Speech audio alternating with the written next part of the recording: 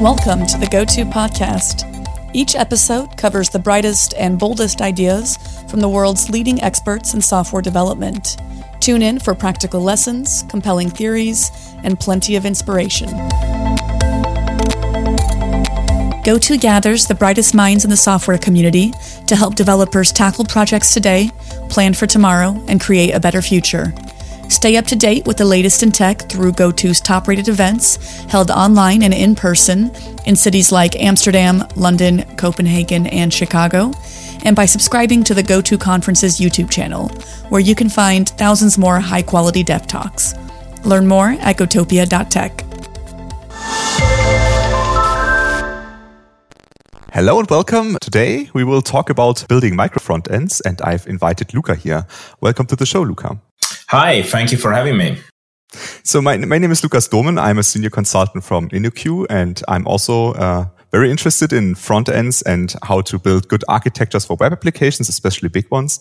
But Luca, maybe you can introduce yourself for a second. Sure. My name is Luca Mezzalira. I'm Italian, but based in London. I'm a principal solution architect in AWS.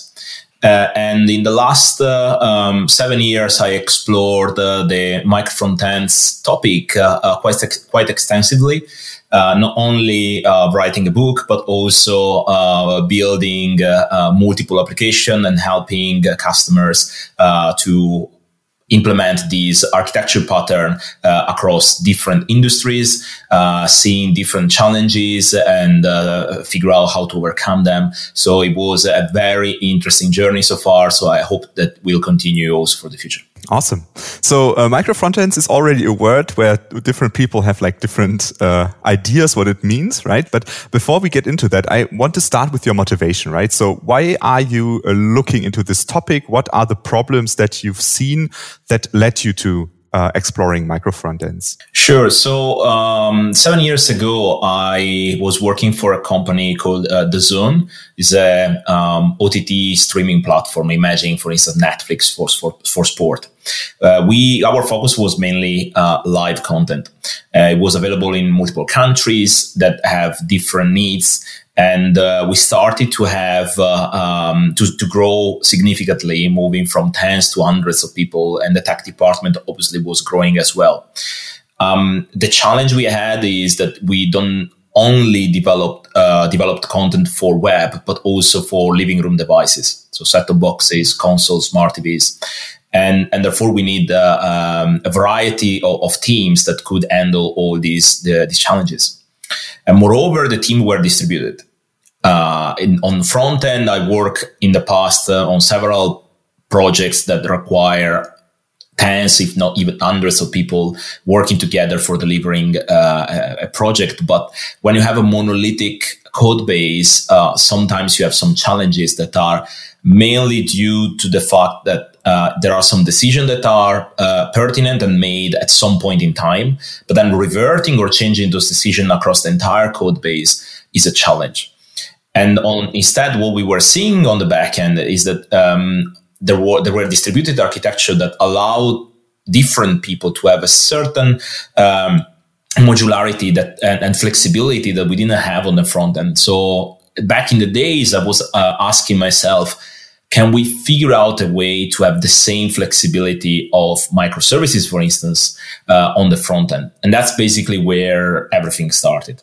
So one of the things that I think is the most important part of microservice and both micro frontends is the idea of independent deployments, right? So the idea that a team can decide for themselves that they can deploy something without the other teams needing to do something about it.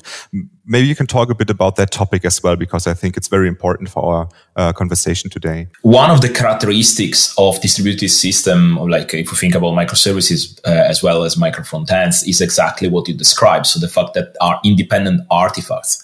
And that is not only helpful from a technology perspective, but also from an organizational perspective.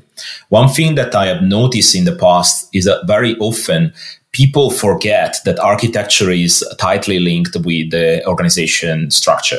And that is something we cannot forget. Conway's law, for instance, states that we usually design our architecture or our system based on how our company is structured.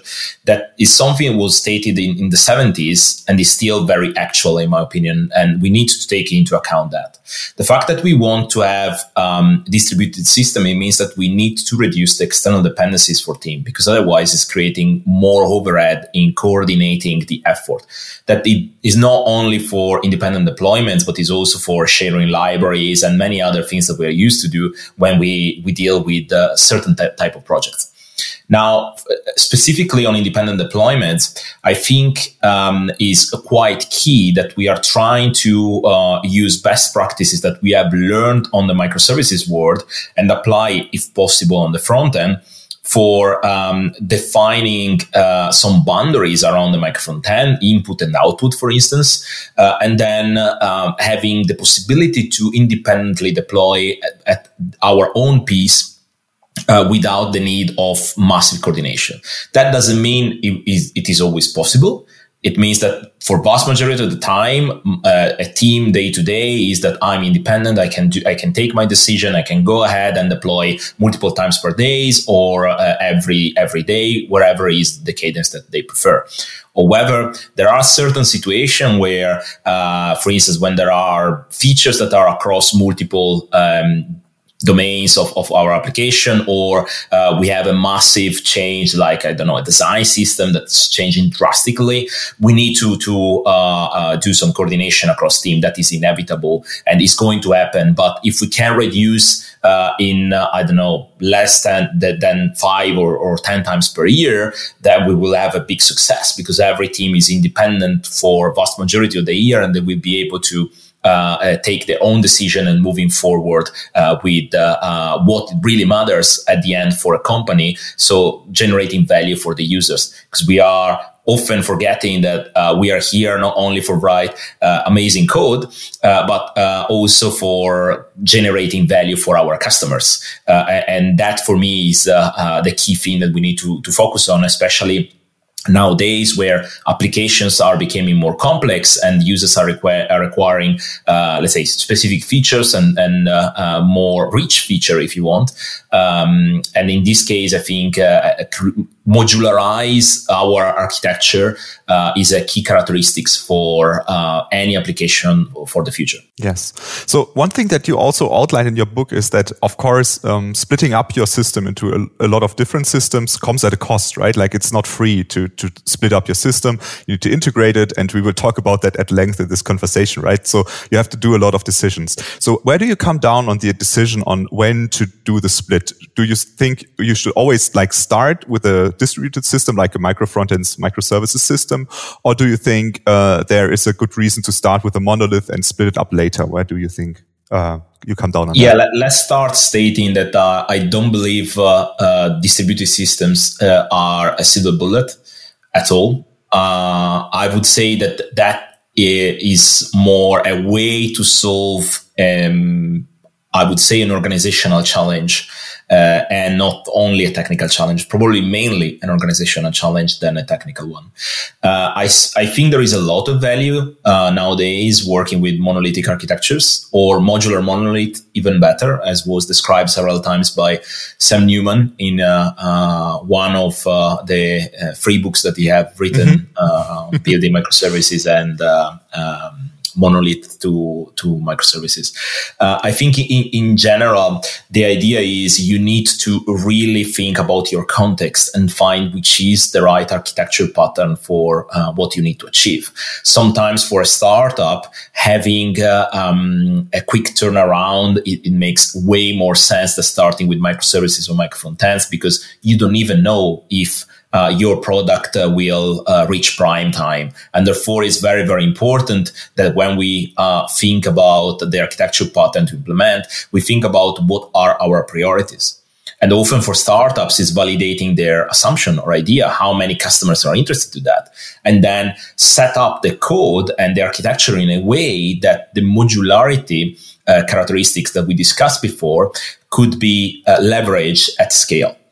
Because in reality, if we think about architecture characteristics, I think modularity is one that we spoke about that for several years, and I created a mental model in my head that you can reach a different level. You can have at the code level, you can have at the infrastructure level, you can have at the architecture level and the organization level. And those three things doesn't have to be achieved in the first iteration. That you can start with the monolithic architecture with a modular code base and slowly but steady move into a more granular modularity on the infrastructure, and then slowly but steady you move towards also the architecture that I believe is the last phase where you have like modularity on the code, on the infrastructure, on the architecture, therefore the organization based on the assumption that we design our architecture based on organizational structure. If that is true, it means that you can achieve some of the benefit that you can have also with distributed systems, also with monolithic code base. However, require more discipline, require a certain coordination that you might not have to think about when you go further about the abstraction that you are talking about. So I think also with a monolithic code base, you can achieve some benefit or modularity at the code base level, and then that will be your foundation for then moving towards a more distributed system. Very nice. Okay, so after talking a bit about the motivation, I think we should shift our focus a bit to micro frontends and away from microservices. So in your book, you wrote that there are basically two big categories of doing micro frontends, and this also will lead us to what exactly that means, right?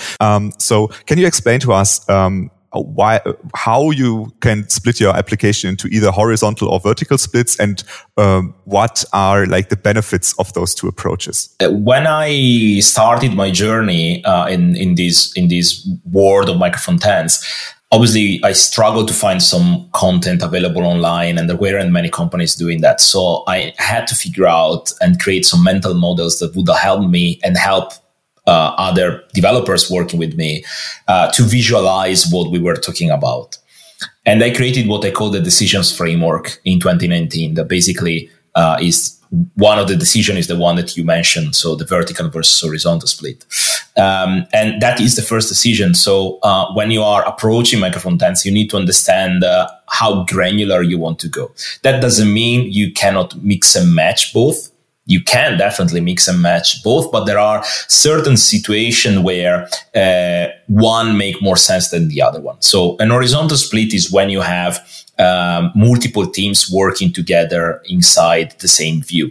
So if you reach an home page of a website and you realize that there are multiple teams working on that because your organization is quite large, and you have multiple domains that the home page is covering, or you have by the type of system a certain level of granularity and reusability on micro frontends. That is definitely an architecture that I encourage.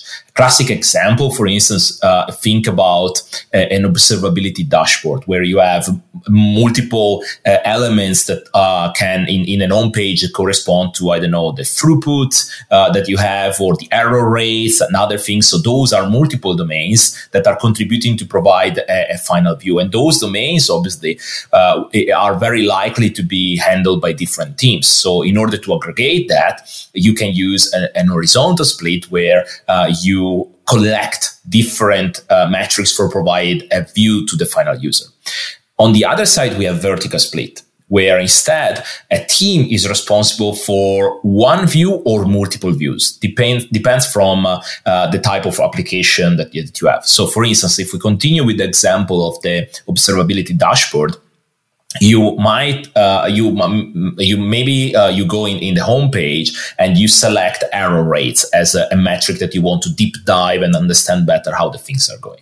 So at that level there, you can open a new view that is owned by the team responsible for the error rates, that goes more in deep about the visualization, the charts that you want to display, and maybe you can do some queries and search and other things. So in that case, you can have a mixed approach where you have a team that is responsible for the vertical split of the application, and another one, and the same team is responsible for the smaller view or the snapshot of the view or the error rate that contribute on the homepage. So as you can see, you can have, let's say, both. Obviously, those approaches have different pros and cons. In horizontal split, I have seen more and more people that are investing on tooling for providing capabilities for the team that is, let's say, rendering just a portion of the view, some traction to understand if the micro front end that they developed is working.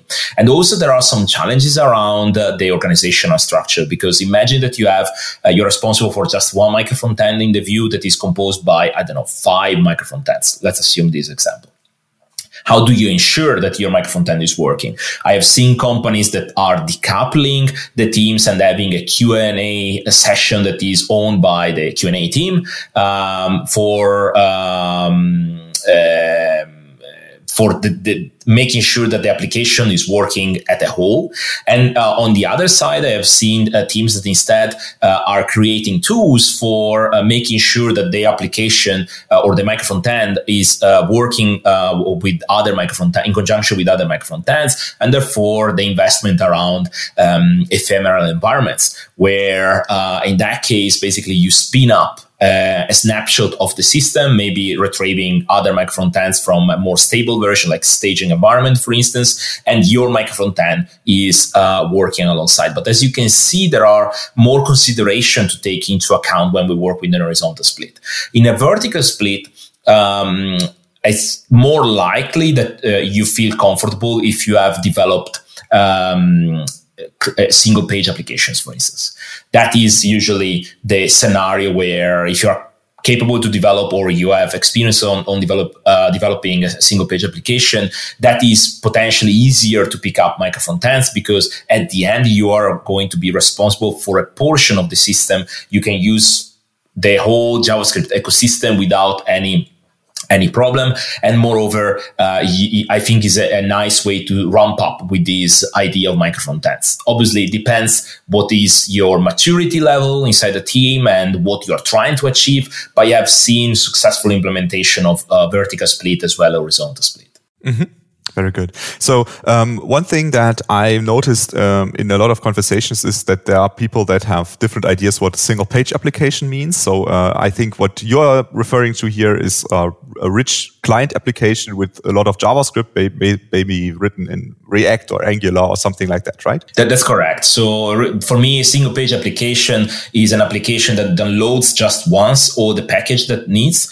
And then the only round trip that is doing to the server is for consuming some APIs. Then obviously you can argue that nowadays there are people using lazy loading different chunks of JavaScript. But in the original concept of single page application, the idea was we were moving away from the fact that every time that the user was changing the endpoint was refreshing the entire page. We were downloading, instead in single page application, you download the entire package, and then you at the end you are going to have the entire application sitting on your browser, and then you consume just APIs. Yeah, but I think like there's still like a lot of movement there, especially with things like Hotwire and technologies like that, where the line is not so easy to draw between server-side rendering and single-page applications. But I think we have a rough picture of what we mean, right? Yes. Like it's a very client-driven application, probably with routing on the client side and not on the edge or on the server, right? It could be either way. So the interesting part of the vertical split, for instance, if we want to go ahead with that topic, is that usually the routing part could happen on the client side or could happen at the edge side. I have seen working on both ways. I think architecturally speaking, having at the edge side provides a nice decoupling between the container of these micro front ends that usually is called application shell and the routing mechanism that if it is on the client side, it might be non-trivial because there are few things that you need to take into account. At the end, you are consuming vast majority of the time, an endpoint for retrieving the catalog of microfrontends that are available, and then you use some logic that you add in your code for the application shell. The challenge you have if you do on the client side and you're not paying too much attention on decoupling in a nice way this catalog of elements with the mechanism that does the routing is the fact that you need to deploy every time the application shell alongside some microfrontends that I have seen as an anti-pattern, because basically you are creating a coupling between the container of your microfrontends and the microfrontends itself that represent a business domain. If you do on the edge side instead, or server side, it depends if you want to go up to the origin. The nice thing is that when there is a request from the client, the logic running on the server is just retrieving the right artifacts, and that opens up to possible solutions like canary releases, blue-green deployment, or even strangler pattern, if you want, for migrating an existing legacy application or monolithic code base towards a new microfrontends architecture. Mm-hmm. Okay, but before we get into that, I would say let's first look into the app shell thing. I think most people are not aware what exactly that means. Can you explain what an app shell is? Sure. So the application shell is the first thing in a fat client, as it's called, or rich client-side application that you usually download. So when you type your mysite.com, the first thing that you download in that case is an application shell. Application shell is unaware of the business domain, or it should be as much as possible, because that is a common part. And what is responsible for loading the microfrontends and routing the URL basically on where the user wants to go, and then load the right microfrontends associated to that. It's also responsible for deep linking that usually comes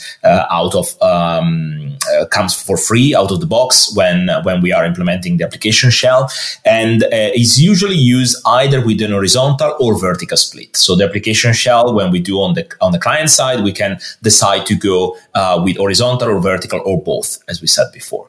The interesting part is that the very light implementation. There are several technologies that you can handle that. In my humble opinion, usually if you are capable to keep that as framework agnostic as possible, it opens up also the possibility in the future to evolve the microfrontends without the coordination of having the application shell that is holding you to experiment or try new things. So let's dive into that topic as well, because I think one thing that I've come across a lot is the question, can I use different frameworks for different parts of my micro front end, or should I use one the same one for everyone, right? Like, should I use Angular and React mixed, and some use an Angular and some are in React, or should I always use React for all of them, right? Not looking at Angular React right now, right? But where do you see both in the vertical and in the horizontal split with App Shell? How do you see how you can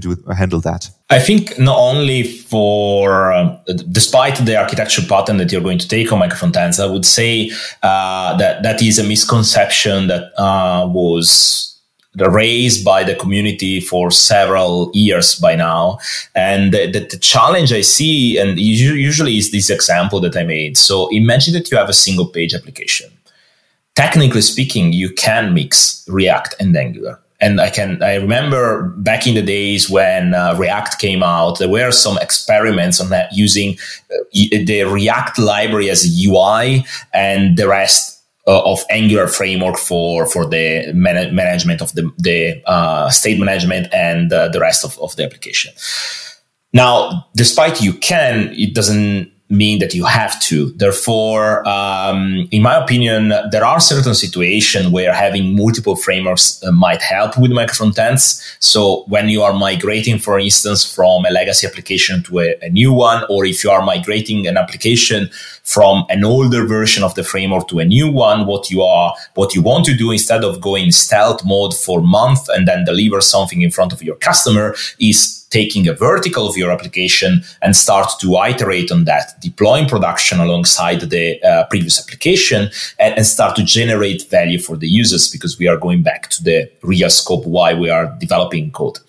And that's where I can see for a certain period of time, because I know that is a migration, a mix and match of framework. Otherwise, yes, and another option could be when you are acquiring new companies. So if your company is acquiring another one and you want to immediately see the value that of your investment inside your let's say brand, inside your umbrella, you can do that, and you can easily have another, let's say, technology that is developed by the other company that is living alongside your application. That is another situation. Overall, I discourage this practice unless there are strong, let's say, reasoning behind that, because obviously it's going to have an impact on your users. And at the end of the day, we know that for certain type of workloads, think about, for instance, e-commerce, the first time byte is quite important because it could, let's say, generate more revenue or not. And I know that sometimes it could seem silly what I'm saying, that 1 second could generate millions in revenue. But in reality, we have quite a lot of companies that prove that is true. And therefore, it's very important that we optimize our application despite the architecture we're using without penalizing our customers. Yeah. Even though I agree, we should not go to a multi-framework solution, right? Because we are downloading way too much data, and it will also be complicated for things like server-side pre-rendering and stuff like that. I think that a lot of people that are doing architectures for the front end are paying not enough attention to the fact that you already mentioned of migrations, right? If we are going into a situation where we need to do a framework update that is a breaking change, for example, and we are forced to do it across our entire application, then we are paying all the costs that we have for a monolith, right? Because then we need to update all at once, and that might be costly. And the same goes for, like, if you remember something like Backbone.js, that was the first framework I built a single page application with. Nobody would use it today, I would say, right? And sometimes those frameworks go out of style, and we cannot say which one will maybe be end of life by the people behind it, right? It's not very likely that React and Angular will just disappear, right? Because there are so many applications written in it, but we should at least keep it in the back of our minds that this might happen, and that we have a strategy if that occurs. And especially for the framework updates, the breaking changes will be something you should pay attention to, in my opinion. Yeah, I fully agree. Also because often we need to think about if technically architects and developers are more keen to work with modularity, the business instead wants to work with agility. So they want to drift the direction in the way that they want. And if we link agility with modularity, basically you have exactly what we are talking about here. So you have the possibility to take the drift of the organization towards your architecture and therefore your code, and shift the way how you are working today for having a better future tomorrow. That is, let's say, probably the key thing that an architect should do, trying to map the business characteristics towards what we are trying to build. But yeah, I agree with you in your mindset and approach. So one other integration method, so AppShell would be one integration method, right? One other thing you brought up on the client side, horizontal split, was module federation, which is a feature from Webpack. Can you explain what that does on a high level, right? Not on a code level, because that's always a bit bad on a format like this one. What it means and what it does. Yeah, sure. So Module Federation is an official Webpack plugin that is available from Webpack 5.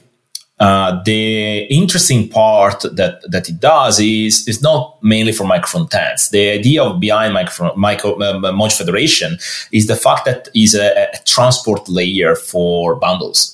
And that opens up quite a lot of opportunities, not only on the client side, but also if you think about cloud or server side, you can still use Module Federation, no problem.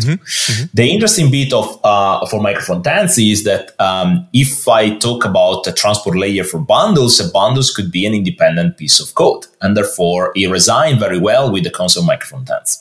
And that means potentially I can use Module Federation for composing my micro frontends, because what it does is exactly this. I take a bundle that is independent and I load inside another application. That is exactly what we want to do with micro frontends. The other great thing that Module Federation does is taking care about the dependencies. Because one of the challenges you have when you deal with let's say your own implementation of micro frontends is how I can make sure that everyone is using React 15 or React 16 or the same version of a framework or library, whatever. Module Federation abstracts that for you, but goes even, let's say, further, providing you the possibility to, let's say, create a scope around the same library with different versions. So if a team wants to use, I don't know, Moment.js with an older version compared to the rest of the application, they can do that without clashing because the scope is different. And that is another great functionality of Module Federation. I think the interesting bit is very foundational. It's going to a level where, yes, you are tied with Webpack 5. There is a version for Webpack 4 that doesn't have the full-fledged features that I described. There is another one on ESBuild that I know that is about to be built or in progress. And there are other open source frameworks that are doing something similar without using Webpack. But the overall idea of creating a way that abstract the loading of a specific module, of specific bundle is pretty good. Because the other thing we often forgot to say about Module Federation is because it's a Webpack plugin, we can mix and match with the rest of the plugins available in the ecosystem. Therefore, if Module Federation generates too many chunks of your JavaScript, you can configure it in a way that instead you have just, let's say, one chunk or smaller chunk, or you want to set a certain budget per chunk. Every chunk has to be at least 15 kilobytes, stuff like that. So you have a great flexibility and is solving a quite peculiar problem of micro frontends. But does it mean that the build of those different subsystems or different micro front ends are bound to each other, or are they still like independently buildable? So can I just build the component that does the product view, for example, or is that not possible anymore? It's totally possible because the whole point of Module Federation is moving away from the concept I need to centralize the build of my elements. I can use Module Federation. There are two concepts that are key: the host, that is the container of let's say another bundle, and the remote, that is what is loaded inside the host. The beauty of this approach is that you can create multiple applications completely independent that are living inside their own world, and then load them together at runtime. And all the loading part is handled by Module Federation. So you just need to deploy, for instance, let's assume that you're using an S3 bucket with a CloudFront distribution in front of it. You deploy your microfront tens of times per day in S3. And every time that application shell is loading, with Module Federation, is going to load the latest version of your microfront. The beauty of this is you're completely independent despite you're using Webpack, that I know sometimes we think always, we centralize everything with Webpack. Mm-hmm. Okay, but all we need to align on is the build tool that we are using, right? So we are bound to the same version of Webpack for all micro frontends, Webpack right? 5, yeah, correct. Yes, okay. Mm-hmm. But not Webpack 5.110 or something, right? No, it's just Webpack 5. Okay. It should be retrocompatible. I didn't try that, but I never, to be honest, I never heard anything like that. Okay, cool. Okay, so a second approach that you outline in the book is using iframes for a horizontal split. So I think a lot of people, when they hear iframes, they think this is like an outdated technology that nobody uses today. What's your take on that? I agree in certain contexts. In others, it's solving quite a few problems. So iframes, yes, are true, are not new, but are the safest option that we have for create strong boundaries for and have a bit of control for our code. So if, for instance, you acquire a company and the code that maybe is an old jQuery with other things that you want to put inside your brand new microfrontends application, but you don't want to have the headache to go through the code and build or anything, you take the build that is available currently in the application, you move in your server, and you use an iframe to basically protect the rest of your application. That is a nice way. There is a microfrontends framework called Luigi framework that was created by SAP that is using iframes for isolating the different contexts. And usually what they do is using this iframe, that there are not many per view, there are 3 or 4, and they're using that because they are sure that who is developing the code is not going to clash with the rest. And they provide a set of facilities in this Luigi framework for communication part, retrieving the authentication on SAP and stuff like that. The other option that I have seen iframes very useful is on the security side. Because there are certain, industries that require a strong set of securities, and with iframe, you can fulfill them very easily. And therefore, I agree there are several drawbacks on iframe that are quite heavy, and so on and so forth, but there are situations where iframes can be a valuable option. The other thing is currently the TC39 is exploring a proposal that's called Shadow Realms. They changed the name recently. And the idea is basically having a glorified iframe, but without all the burden and the problems that we have with the iframe. So you don't have to have the full structure of the window, the object, and so on, but you have like a light iframe with all the benefits of create boundaries around your code. Yeah, so I've never seen anyone use iframes to integrate within one company, right? But I think especially using it between companies, if you are integrating something from a different company, then iframes are a very good solution. I think a good example for that is Google Maps. That everyone uses iframes to integrate Google Maps, right? They don't realize it because they put in a script source, but it's a good way to really, for security reasons, split out this application and don't give it access to the entire DOM that you have, right? But I would say it's a rather unintuitive way to integrate within your company where you have higher levels of trust, I would say. Yes, it's true. But very often in large organizations, I have seen used iframes, despite there are nowadays other options for security reasons. So one other thing are web components. And I think this is also one of those words where people are not entirely sure what it means. So can you explain what the pillars of web components are? Yeah, web components are an API standard that is available for developers to create components that are compatible with nowadays vast majority all the browsers, if not vast majority of them, and is providing some utilities like custom components and Shadow DOM. And those two things are quite key for microfrontend. So the custom component is possibility to create your own component that contains your code. And the interesting bit you can have in Light DOM or in Shadow DOM, depends which path you're going to take.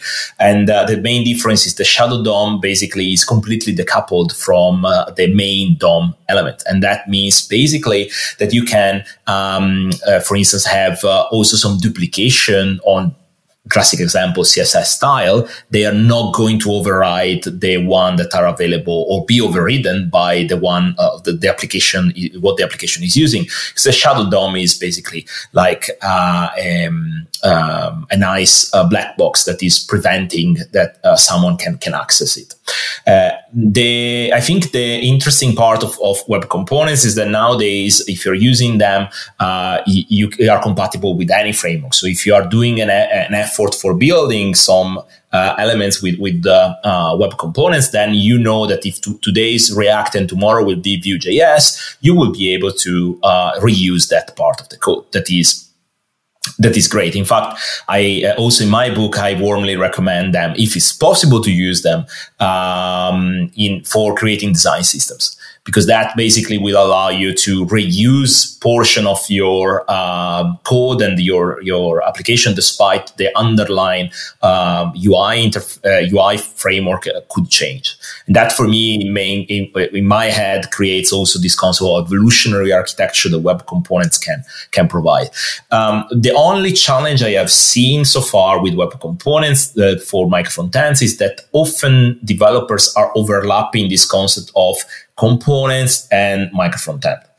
And that is a risk, because sometimes you might hear people say, oh, yes, we are using micro frontends and we have a gazillion of micro frontends in the same view, but in reality, they're using components.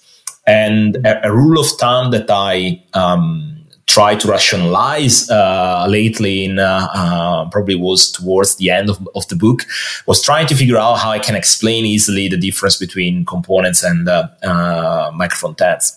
And the idea is, I think the key here is the extensibility factor.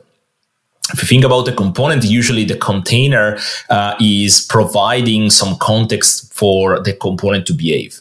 In that case, you pass maybe, the labels, the localization, the type of behavior you expect from the component, and so on and so forth. In the micro frontend, you define the input and output. Worst case scenario, you can inject an event emitter, or let's say something that's very, not domain related, but the micro frontend's own is narrative. He knows how to build, he knows how to render, he knows everything that how to behave, but it doesn't have to be instruct from the container. Therefore, there is no leak of domain outside the micro frontend. And that is, for me, the key difference to understand if we're dealing with components on micro frontends. Yeah, but you already mentioned the problem with CSS, right? So if I take the solution with client-side approach with an app shell, then I might have collisions in CSS class names, for example. So one approach would be to use Shadow DOM, as you already outlined. Are there any other approaches that we can use for getting out of trouble there? Yeah, and another idea that is, let's say, quite simple to implement, despite you're using web components or not, is using prefix. So if you divide the work that you're doing in multiple teams, every team might have a name or a domain that they're representing. So if they prepend the style, the class name that they want to use with their own unique name, they can then have a uniqueness on their class name. So there isn't the risk that there will be a clash. And that is usually one thing. For instance, I was using Material UI for a demo and for using micro frontends, and I have to make sure that they didn't clash together, because it was Material UI across the entire application, but with different parameter and everything. So I don't want that the same style or class name that was rendering one way in one part of the application could clash with another one. Therefore, in that case, using prefixes, I was able to decouple basically the two styles. And despite I might have two styles that by default would clash together in the application shell, they weren't clashing in reality, because there was a prefix that was, let's say, creating uniqueness on those styles. So one thing I wondered when I read the book, and also I wondered again now, is how do you handle things like pattern libraries? So if I want to do something like a shared style between all the applications, right? They have like certain amount of code, a certain amount of styling that is shared between everyone, and a certain amount that is like very specific to one part of the application, right? So how do you handle that both in Shadow DOM and in something like BEM that you just mentioned? How do you do that? So usually in Shadow DOM, you have less problems because are encapsulated. So in that case, you can take your own decisions, and every component that won't clash with each other, because it's not even in the same, if you want, scope of the application. In the other side, I think with BEM is the prefixes that allows you. BEM basically provide you a more granular way to describe the element that you are styling, and going more up to a certain granularity that makes more difficult to have, let's say, redundancy on names. But if that happens, the prefix strategy, it helps a lot, because then at the end of the day, if you're using the same button but with different, let's say, styles or parameter that you want to use, you can do that without any clash, because you are going to basically create, let's say, your way to handle one thing, and then you can supplement, as you described before, with your own style for that specific portion of the application that require different styles. So you can really do mix and match with just this simple implementation. So maybe this is a bit too deep into the technical part, but if I imagine that you have a page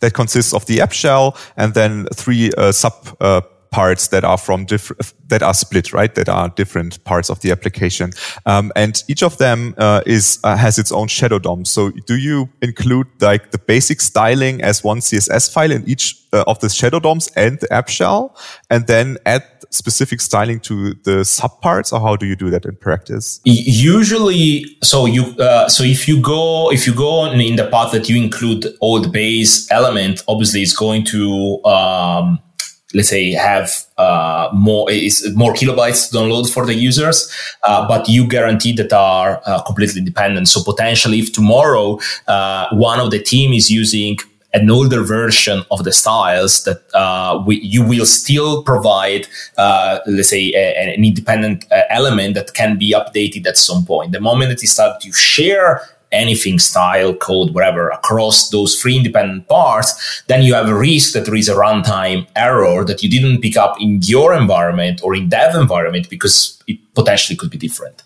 So ideally, you need to understand if that is the, let's say, trade-off that you want to take, or if you create more, you spend more energy and more effort for making sure that everything that's loaded at runtime is not going to blow up in front of the customer. Mm-hmm. Okay. It's up to you to decide where you want to spend your effort. It could be as simple as say, okay, I have a bit of duplication. It's 10 kilobyte more. It's not the end of the world. Or no, that 10 kilobyte, I really need them. And therefore, I need to find a way to optimize my pipeline to make sure that I'm not going to create issues at runtime. So one thing that we did in one project was that the base style was available versioned at a URL, and you could use it in the different parts of the application. And then you can take advantage of caching, right? So at least if everyone is on the same version at that point in time, you only download it once, right? But that's also an approach where you can maybe find like a middle ground between those two approaches. Oh yeah, of course. So talking about the server-side part, I think one of the things that a lot of people have never heard about is SSI and ESI, and maybe some people heard about SSI like a lot of years ago. Can you first explain what ESI and SSI are? Yeah, so SSI and ESI are server-side include and edge-side include.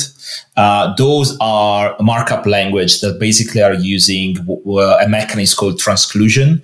Transclusion basically is an algorithm. What it does is very simple. You have a placeholder element that when is parsed by the engine is going to be replaced by more concrete elements. That, for instance, imagine that you have, a cart element that you are describing with that placeholder. And then when the engine is going to parse that markup element, is going to replace that with a div element and maybe, an image that represent the icon and some links. So that is basically what it means.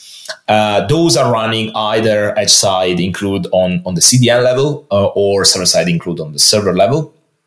And I think server-side include is a quite old technology.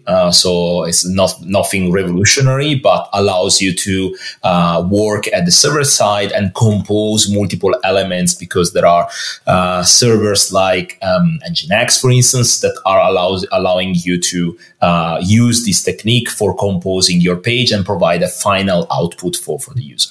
On the edge side include instead is a markup language that was created back in the days by Akamai and Oracle and a few other companies that is available in certain CDNs providers and not all of them. And the other problem is the one that are supporting ESI sometimes are not even supporting the full implementation. Therefore, if you think about a multi-CDN strategy, probably is not feasible, or if you are thinking to migrate from one CDN that has the full fledged of specification implemented to another one, you might think twice because you don't know if everything is supported. The other problem of ESI more than SSI is the developer experience that I think is quite important. In ESI, there aren't many companies that are providing a smooth developer experience, so you need to test with against your CDN. Akamai, for instance, is providing a Docker container that basically allows you to test on your laptop how the CDN node in Akamai would render your application, but it's the only company currently that I am aware that is doing something like that. Usually these techniques I have seen used where you have, let's say, more static content on the UI. So, for instance, IKEA used Edge Side Include back in the days for their catalog. And everything was extremely static. They were using Edge Side Include. And when they started to have dynamicity, or they wanted dynamic content or interactivity, they supplement Edge Side Include with Client Side Include. There are some libraries available in JavaScript that basically they do exactly the same thing using transclusion, but on the client side. So you can mix and match those and provide interactivity as well, high cacheability and also let's say span the load across multiple edge nodes instead of going every time to the origin. That usually the origin are way less than all the CDN nodes that are available in any cloud provider. Very cool. So one thing I noticed when I read the book is that one approach that we at InnoQ use a lot that is very focused on vertical splits is not really described in the book. So I wanted to get your opinion where you fit it into your frame of mind, right? So I added it to this as well. So a few years ago, we wrote this guideline called Self-Contained Systems, where we describe how you can integrate multiple vertical splits into one system, right? And there we focused a lot on server-side routing or edge-side routing. I don't make a big distinction between those two. Yeah. Each of those systems delivers its own front end, right? So it's entire stack from database to front end, right? And we integrate those systems with things that we already mentioned, like transclusions or also components in the other system, both transclusions on with ESI or also client-side transclusions that you just mentioned, and also simple things like links between those two systems, right? So they are really independently, deployable, right? They are manageable by one team. Where would you put that into your frame of reference? But in that case, I would say, are we in front of micro-frontends? Because the reality is, yes, you divide by system, but if we say that everything that is divided by multiple systems that are rendered on the client side might represent micro-frontend, then where is the distinction between a single-page application or micro-frontends or whatever it is? So I think the distinction on micro-frontends is the fact that you have a map with the business domain, and then you can go more granular or whatever. The fact that and you have like an application shell that I think is one key distinction from micro-frontends and other implementation. In your case, you are dividing more in a modular monolith fashion, where you divide some verticals that might or not represent a domain, and then you are basically linking and using web standards for moving between the two. I think not even sure that I would categorize as micro-frontends. That's good to know, because I just wanted to understand where you see the distinction, because in the past I saw descriptions of micro-frontends where this would be part of it and other parts where this would not be part of it, right? So it's always good to get a good frame of reference, because it's a different approach to it that solves some of the same problems, because you still can deploy independently and so on. But goes a different route. Okay, so that's good to know. That's helped me a lot.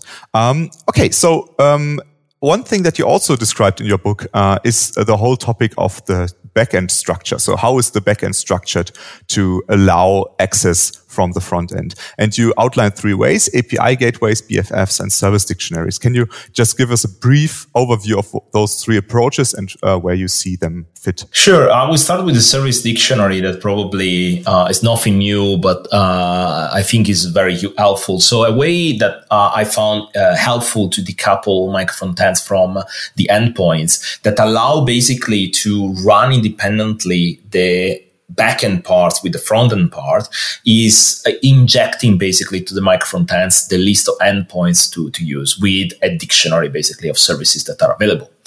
That allows basically to a microfrontend to pick the service that they need, and also potentially you can do something even smarter. And every time the microfrontend is requesting a specific service dictionary, you serve a list of endpoints that are useful for that version of the microfrontends. That allows, for instance, if you work with API control first, where you maintain the same code and the same contract between the API, then you can evolve independently the application. You don't even have to care about injecting them in CI/CD, as I have seen before, or even create a library that is loaded inside the microfrontends for handling this part. Because when you have this kind of information that are loaded, you might risk that you, instead of having all the microfrontends using a specific version of the APIs, you have certain microfrontends that are using a version, some others another version, and then you need to coordinate the redeployment of this shared library that is a pain, especially in large organizations. So this one is just a runtime way for handling that. Is as simple as a JSON schema or a JSON that is providing a list of endpoints that are specific for a microfrontend. In the case of API Gateway, API Gateway is well-known way for exposing APIs especially in microservices world, and in that case, you have like your endpoint that are you can, let's say, have behind an API gateway wherever you want, portion of monolith and the rest microservices. All microservices, completely up to you. But for the client, it's not a big deal, and that basically also might help where people are saying, oh, if we work with microservices and microfrontend, we need to have cross-functional teams. It's not true, because you can, at the end of the day, you can use APIs as a nice way for communicating between teams, front end and back end, and maintain the independence of these 2 layers. Then there are people that argue, but I want to have some work that is handled by one team only, can deliver a feature independently and create, let's say, value for the customers. And I agree, that is the favorite way also for me. But there are certain situations like you cannot do that. For instance, in my previous company, we had roughly 40 different targets on the front end we need to manage, and with different technologies. So if I have to create a team that can deliver a feature end to end without creating first-class citizenship inside my teams, I need to have a team of 15, 20 people. That is not manageable at all. It doesn't perform. So instead, if we divide, in that case, in front end and back end, you can have, let's say, more interaction between front end and back end teams. But at the end, if you work well with API contract first, you reduce basically this type of interaction that can work independently against the same API contract. That is not changing every day. And the last one is backend for frontend, where backend for frontend basically is a pattern that allows you to, usually a frontend team, to create a layer that is in between the APIs and the frontend, and they are able to use the APIs that they want, put them together, and serve to their client. Usually are divided by device. So you have like maybe a mobile backend for frontend, one web, etc. But I have seen also people that are dividing per domain. So instead of having one per device, you have like one for, the catalog, and one for authentication. And you handle that in that way. It really depends how you want to, how complex is the application, how large is the application, how you are structured. But backend for frontend provides a benefit where Also, if someone is updating, let's say, an API, and you're not aware for that for any given reason, it's not going to cause a cascade effect on the client side. So you can slowly but steady migrate your API on the backend for front-end layer, and also aggregate them in a way that the client can do less round trips and provide a better experience for the users. And sometimes I have seen use REST, sometimes I've seen use GraphQL for this implementation. It's completely up to the team. And often I have also seen one backend for frontend written with GraphQL and use Schema Federation for stitching together the different APIs in a unique layer that the clients can consume, either mobile, web, microfrontends, or monolithic application. Where do you see the responsibility for the BFF? Is it the responsibility of the front-end team that uses it, or is it the responsibility of a different team? For me, it would be responsibility of the front-end team, because they are the ones that are using that layer and consuming that layer. So they need to know how to handle that. However, I would recommend to have some help from the backend teams, because there are certain, let's say, topics like scalability, observability, stuff like that they have definitely more experience, especially when we are talking about building microservices. Very cool. So one thing you already brought up, but I wanted to have as our last topic for the day, is the question of feature teams versus component teams. So how do you see team structure, and where do you see it in regards to all the things that we talked about until this point? I don't have a strong preference. I mean, I work in both, and I've seen both systems working. I think that the context should drive that decision. As I said before, I had, so let's say, the possibility to work in companies where it was impossible to work with features team, and others that I work in feature teams, and it was working extremely well. The problem there then is when you have a limited amount of resource, but the number of features are growing. And then you have a feature team that suddenly it becomes a features team. And therefore, you have to handle multiple of them that are touching multiple points, and the complexity start to raise. For me, it's very important as a tech leadership in general, architects, principal engineers, whatever, that we take regular steps back to understand if our model is still valid. Because often companies start with one way and they stick with that, despite it's not working. And then the problem is, but we don't have enough developers, so we don't hire the right developers. And in reality, maybe the problem is only how the communication structure works, how the company is organized. So either that you pick component or feature team, my suggestion is check regularly if that is a model that is still working for your company, or if the way how you slice your domains is correct. Because as the company is evolving, your architecture has to evolve with the company. It's not something static. It's completely fluid and organic.